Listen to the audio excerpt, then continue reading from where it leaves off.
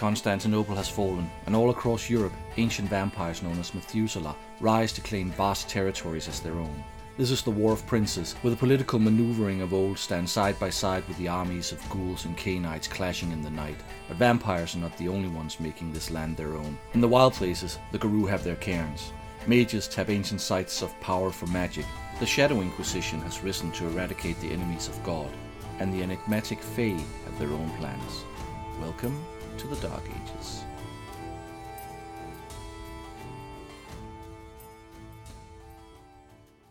Greetings, dear listeners, and welcome to episode 8 of season 2 of the World of Dark Ages podcast, looking at the historical side of the World of Darkness. My name's Jacob. And I'm Peter. So, how's you? Well, I'm pretty good. The dog is saying hi as well. The weather can't seem to decide if it's going to be spring or not. And someone stole an hour from me last night, since at the time of recording we just switched to daylight savings time. And I can't wait until we get rid of that. Same here. To our American listeners, in Europe, the switch comes a week later, if I recall correctly, than in America. I do believe that a lot of my American friends were talking about the switch a week ago. So, yeah, and it is really, really annoying. The weather in Denmark is also, indecisive. Yesterday, at time of recording, I could walk around without having a hoodie on under my jacket. And the week that we're getting into right now, they've talked about there maybe being snow.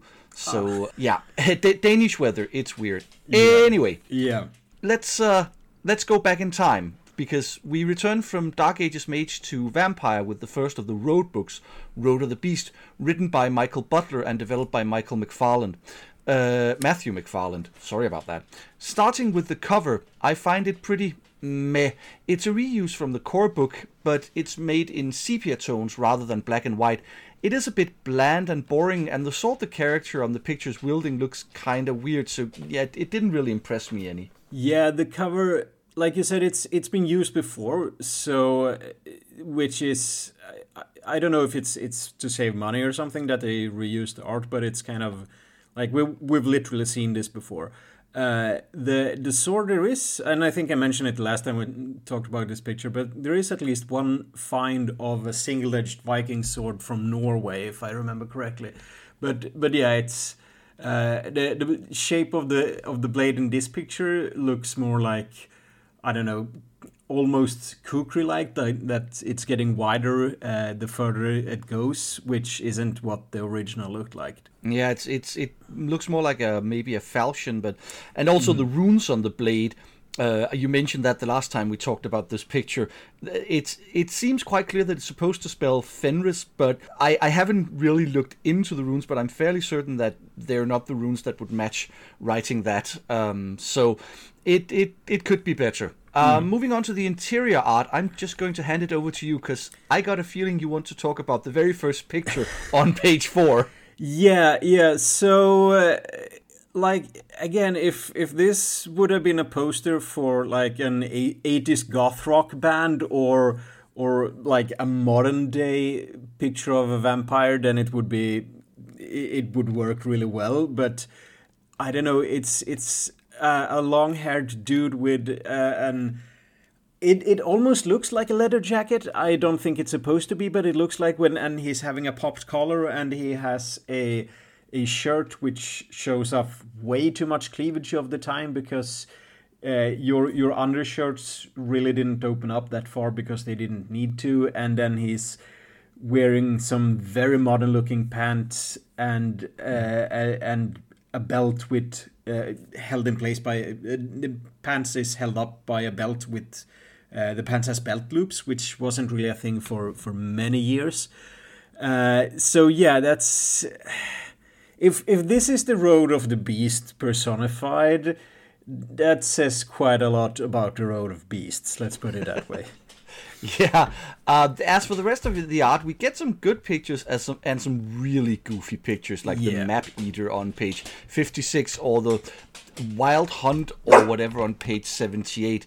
The character pictures for the paths and sample characters are pretty good, though. I have no idea what the hell kind of weapon the guy in the Manowar boots on page 70 is supposed to be holding. Yeah, I think I met that guy at a fantasy LARP once, actually, but it's... Yeah, that's just really weird. Also, on page 68, you have an illustration of a Path of the Hunter, and I think the bow is actually held the wrong way around, because it's not flexing properly, and like when you pull a bow, it's not only the string that is supposed to be pulled, you also pull the limbs of the bow, because that's where you get the actual power to throw the arrow, the projectile. And if you look at it, it's on full draw, but the limbs of the bow hasn't really moved at all. Yeah, exactly. I think they're going for some kind of recurve bow. Yeah. But you're right, the limbs aren't really working. Yeah, and it seems... And I've heard that, like, in the 90s and early 2000s, there was a Swedish role-playing company that when they needed artwork, they would get, like, their younger siblings or the nephews and nieces or whatever and kind of pose with their toy weapons just to get, like, something to sketch from. And so you can see there is one... there is a sword in a Swedish fantasy role-playing book that you can really tell is from a particular line of toys. And I'm wondering if they haven't done the same with this picture, that they used a toy bow and actually accidentally strung it backwards and that just had someone pose with it. It is a possibility, yeah. Yeah, it's not a good picture. No, we also have a visored helmet in one picture. That's at least 150 years out of date.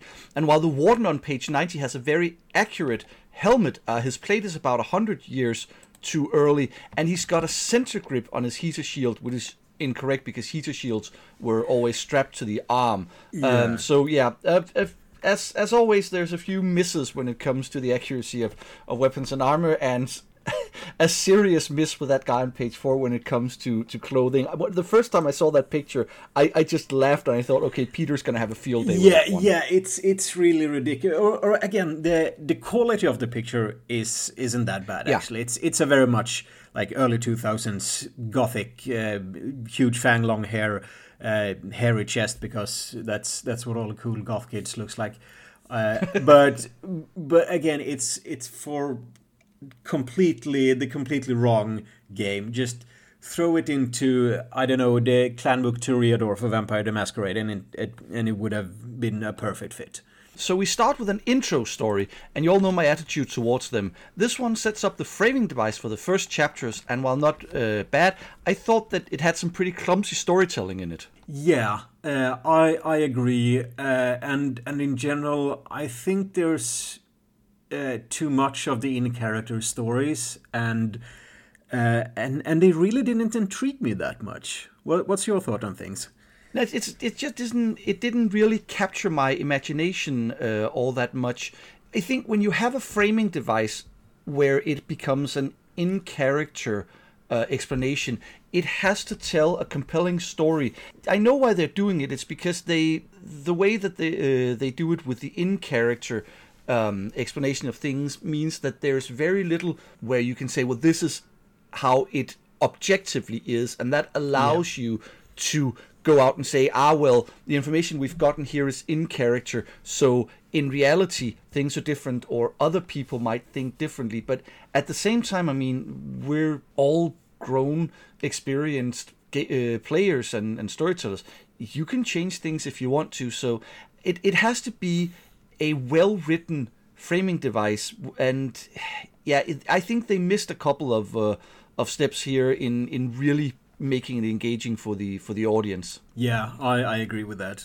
So chapter 1 is, as mentioned, in character with a framing device, this one being of a Neonid Tremere soldier coming upon a gangrel follower of the Road of the Beast and being fascinated by the tenets of the path. As in-character explanations go, I kind of liked it that, we get it from this point of view, but it really got too convoluted, in my opinion, with, oh, we've got someone captured by the Inquisition, and, now we're traveling around and everything. It just, too many moving parts that were hard to follow. Yeah, it's a bit messy in general, and it's not necessarily hard to follow because the actual story is quite simple, but it's all over the place.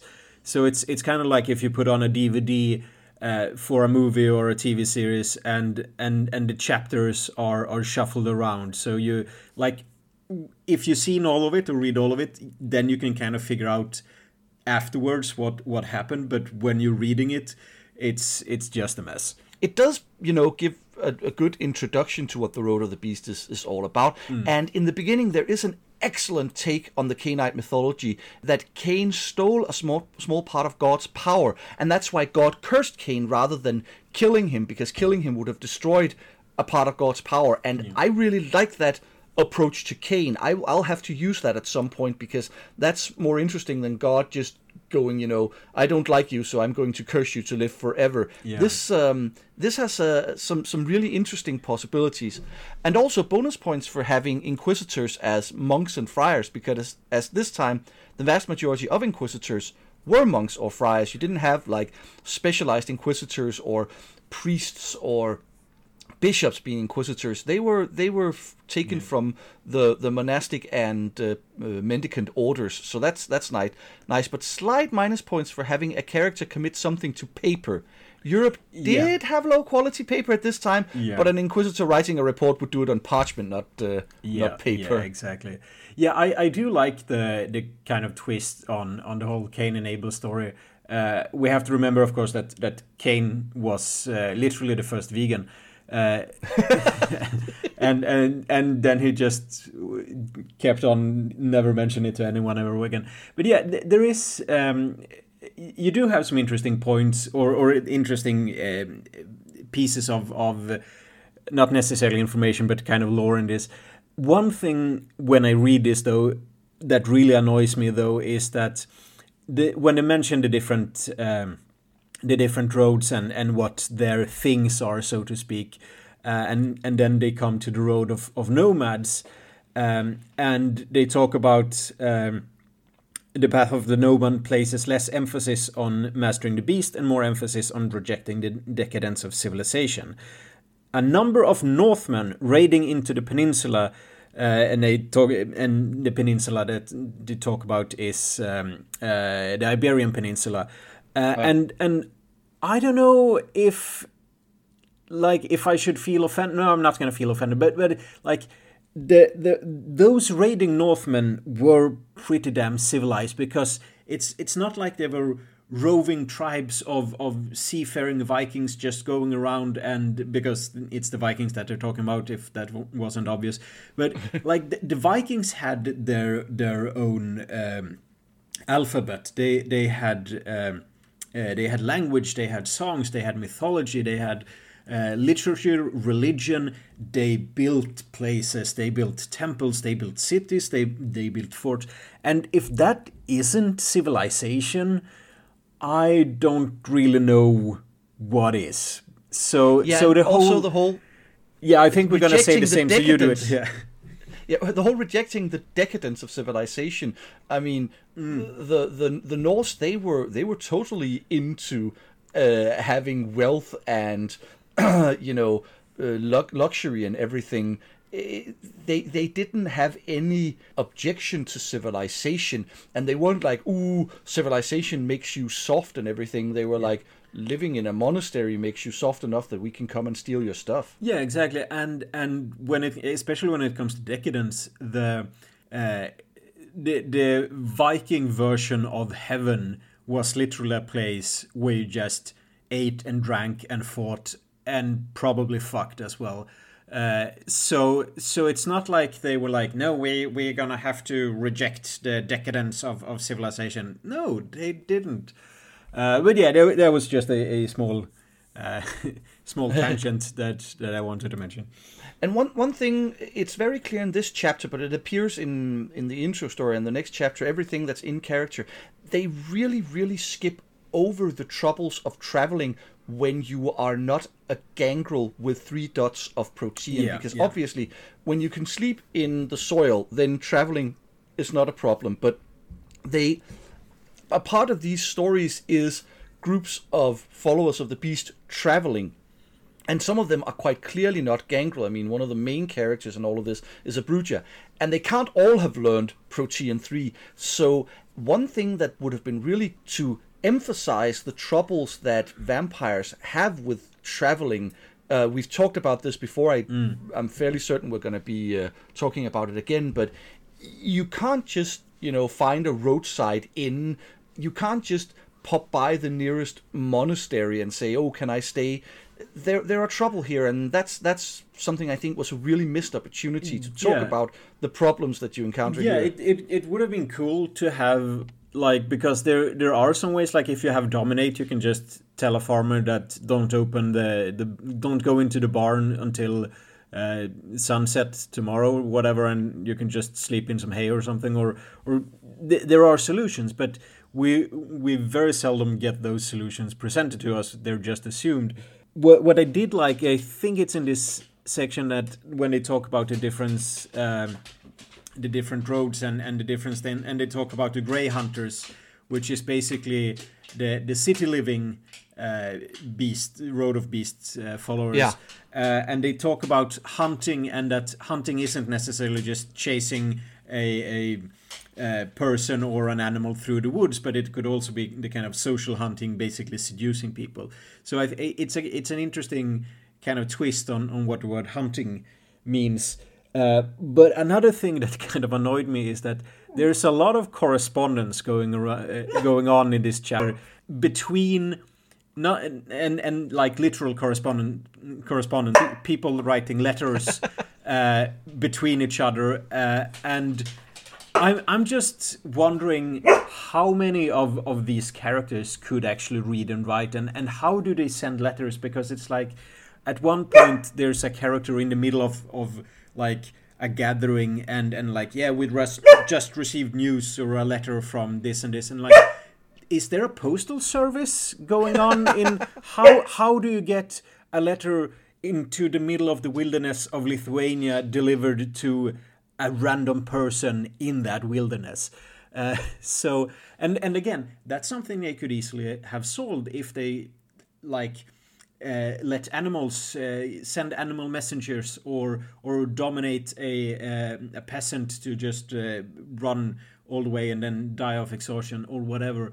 But the idea that ordinary people, especially the ones that are supposed to kind of shun civilization and modern stuff, that they would be able to just be pen pals is kind of absurd, in my opinion. Yeah, sounded like Podcast Doggo might have had some input, but unfortunately we lack the first dot of animalism, so we can't really understand what was being said. Yeah.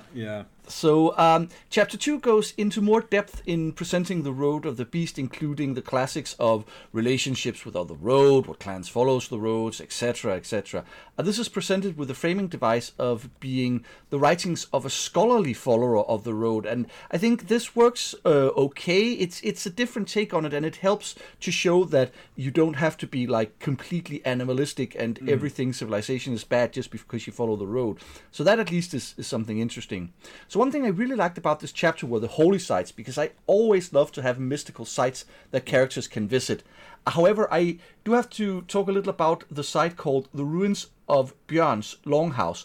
According to the text, it is on a small outcropping overlooking the fjords of Denmark, and I'm kind of wondering what kind of outcropping and where it's supposed to be located. We don't have bedrock in Denmark, and there's nowhere in Denmark that's tall enough that you can see more than one fjord. So I'm like, where in Denmark is this? I'm guessing. Yeah, do you have more than one fjord? I know about the yeah, we have plenty, and but they're spaced out, and I'm thinking if it's supposed to be high up and there's a fjord, then it's probably near the modern city of Vejle, where I lived when I was a kid. But anyway, they also give him the name Björn Svensson, but since they used the Ø for his first name, they also should have used it for his second name and made him Svensson. Just yeah, these are minor things, but being Danish and they're talking about stuff in Denmark, I kind of had to comment on it. Yeah. Speaking of holy sites, I just remember that I forgot to mention that after the last episode, or the episode when we talked about holy sites in the Mage game, it was pointed out to me that we forgot a really cool site that is now in southern Sweden, but back in the days was in Denmark. So we're both kind of responsible, and that's the Stones of Ale, or Ales Stones, which is a stone ship on the very tip of Österlen in Skåne, southern, not the most southern part of Sweden, but it's really cool, and that's actually on a cliff looking over the sea. So maybe they confused Björn's house with Ales Stones or something. But possibly. It's a really cool, because it's we don't really know what it was for, if it was a grave monument or a cult censure, but there's also a theory that it's a sun calendar, which is kind of cool, and it's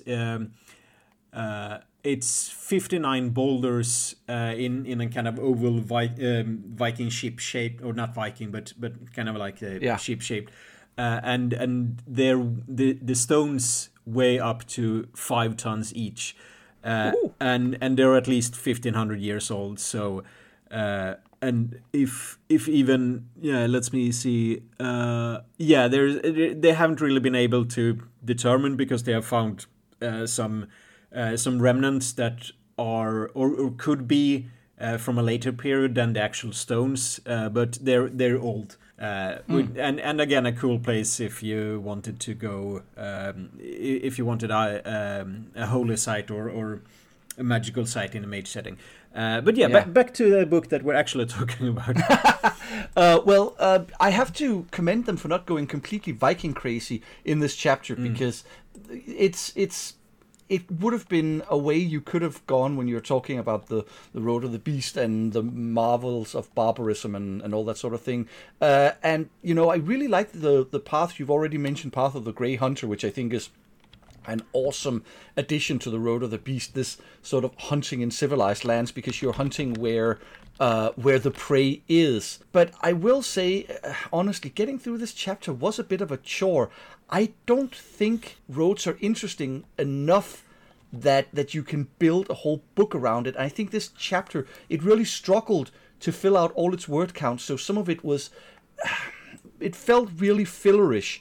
And one last note, the text talks about finding a famous follower of the road, Arnulf, in Hungary or Transylvania, which is like saying finding him in England or Essex, or finding him in the US or Texas, because at this point Transylvania is part of Hungary. Yeah. So, but what did you think of this chapter? You've already said some things, but yeah, I kind of agree that there's in general, and we mentioned this before when we were talking about roads in general, is that I don't really think that there's enough variance between the different, or it's not enough to fill a whole book about just the Road of Beasts, and I'm not sure that the roads are different enough. But yeah, I think that the roads themselves are interesting, and you can probably do a lot of role playing and storytelling and world building and plot devices with them. But I don't think that the paths, at least not in Road of the Beasts, are that different enough that they warrant their own like sub-religions, if that's what we want to call them. I think you could have them all as just Road of the Beast, and then just have it be different, kind of different interpretations, but they're still kind of like, yeah, we're Protestants, but we kind of do things differently, but we're still all just Protestants, and because the similarities are are way more common or overwhelming than the differences is. And when it comes to the hierarchy of sins, for example, like instead of having 10 specific hierarchy of sins, there has to be 10 specific things, one for each level. Can't you just have a few examples for each for each level of the paths instead? So because I've always found it's kind of like, I don't know, almost how do you say it, like almost forced that they are so specific. And for me it would make more sense, because like how do you interpret like one of the points on I think of a few of them is like don't torture pointlessly or for fun or something like that, or ruthlessly. Like what is ruthless torture, and like if I have and what is torture even is a cat playing with their prey, is that torture, or is that just the cat honing his skills? So I think it would be more interesting and more playable that you have a few examples, like on level 10. These are the general types of things that you shouldn't be doing if you're a follower of this path, and that makes it easier for the storyteller and the player. Like, yeah, okay, you did something like this. You didn't do this exact specific thing that is on road or path of the nomads, but you did something similar, and so it's, I don't know, I would have loved to see them just clump all of these together and have them be more philosophical differences than mechanical differences, because it's not enough to make them 4 distinct philosophies. Yeah. So moving on to chapter 3, this is systems and advice, and I love the first line under advice for playing a feral, which is you are not an animal. I feel that this should also be the first line of advice for playing a Gangle, because I've seen it a bit too many times that, I am an animalistic vampire. And nah, come on. You were born a human, you lived as a human. Yes, now you're a Gangrel vampire, but you are not an animal. I think this is pretty good advice and really the heart of the book. In fact, they could have boiled the rest of the book down to the same number of pages as chapter 3 and then combined the two into a chapter in just one book about roads, covering all the different roads, and I would have been happy. But I mean, we've already touched upon the various path variations, and I think you're right in that they're not dissimilar enough to be separate philosophies, but I really think that the Path of the Grey Hunter is a great addition, because I think it takes away from the stereotypicalness of the Road of the Beast by showing, well, here you have someone who realizes that it's a lot easier for a fox to hunt in a chicken coop than it is for a fox to hunt in the middle of a forest. So the fox should ensure more chicken coops are built. Yeah. And I will say that none of the paths feels like the path of what I was going to do anyway. So at least there's something good here. We end the chapter with some combi disciplines, some merits and flaws, some artifacts, and some holy texts. The combo disciplines didn't do much for me, but I like most of the merits and flaws. I especially like the flaw where you refuse to drink blood from a vessel that you haven't hunted yourself, because I think that's very thematic. And obviously I always love things like artifacts and texts. But is there anything here you want to single out? Yeah, no, I like that flaw as well. When it comes to disciplines, though, we have one that is called Test the Road, and it's a combination of Animalism 3 and Auspex 2.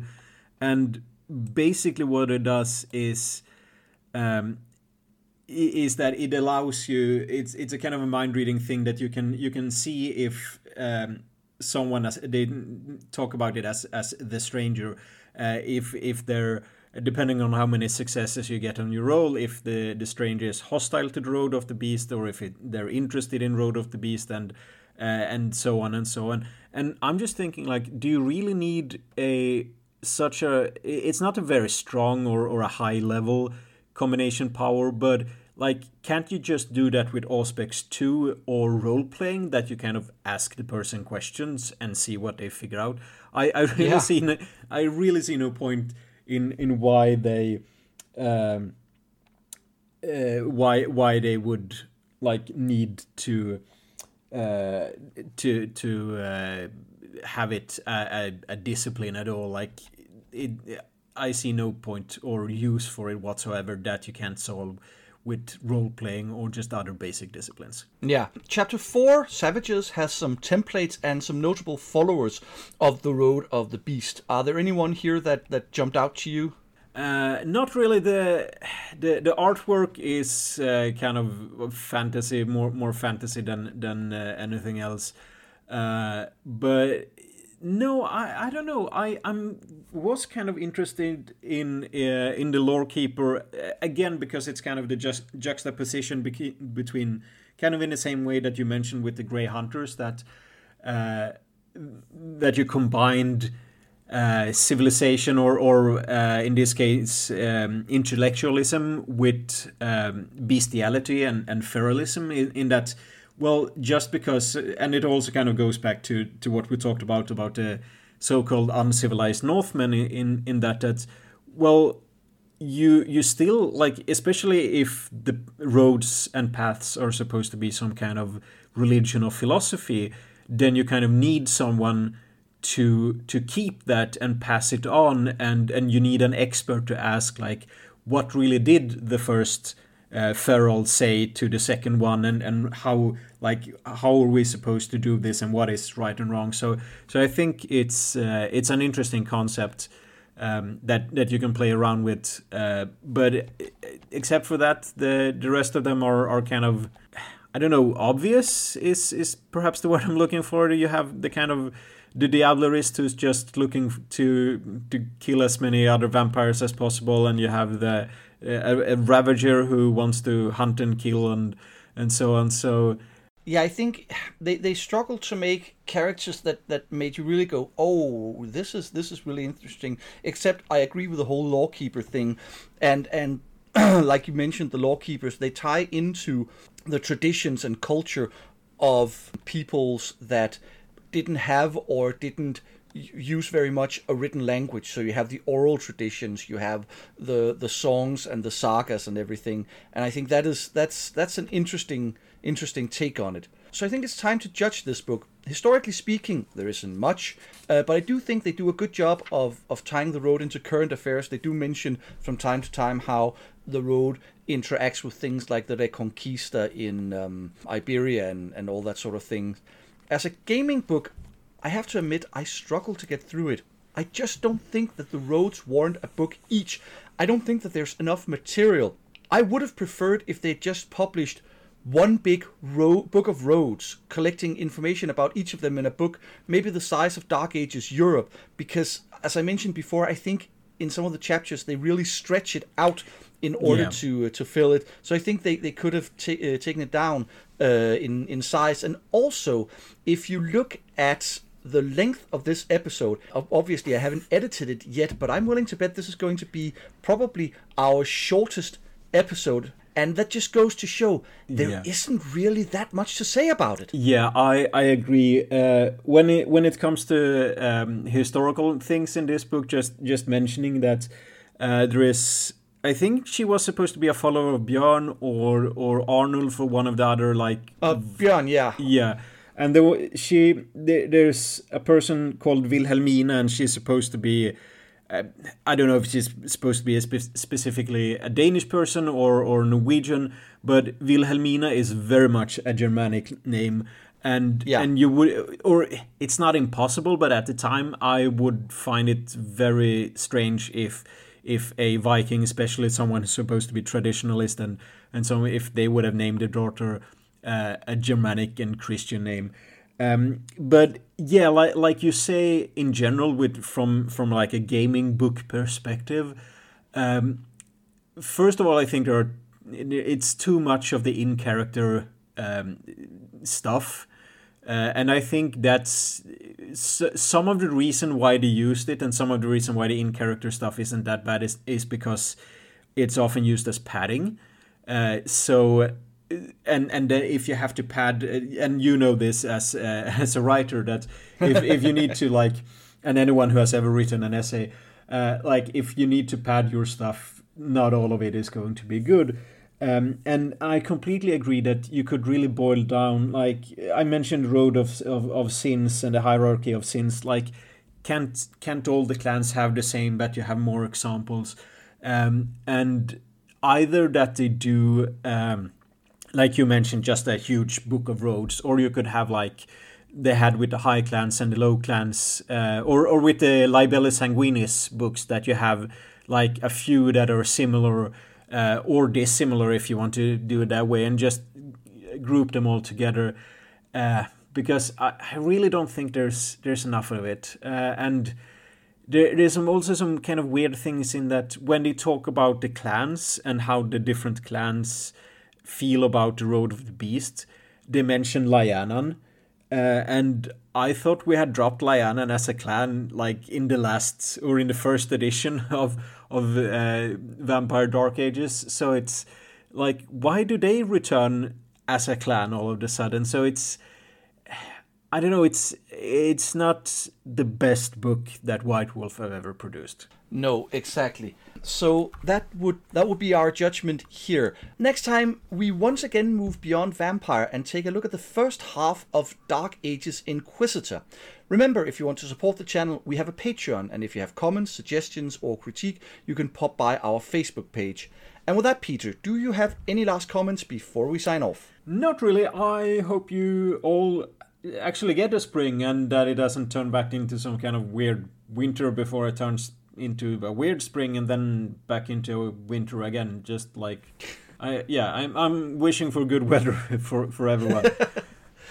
Same here. And so, it is goodbye from me, Jacob. And from me, Peter. Farewell, and see you next time. Bye!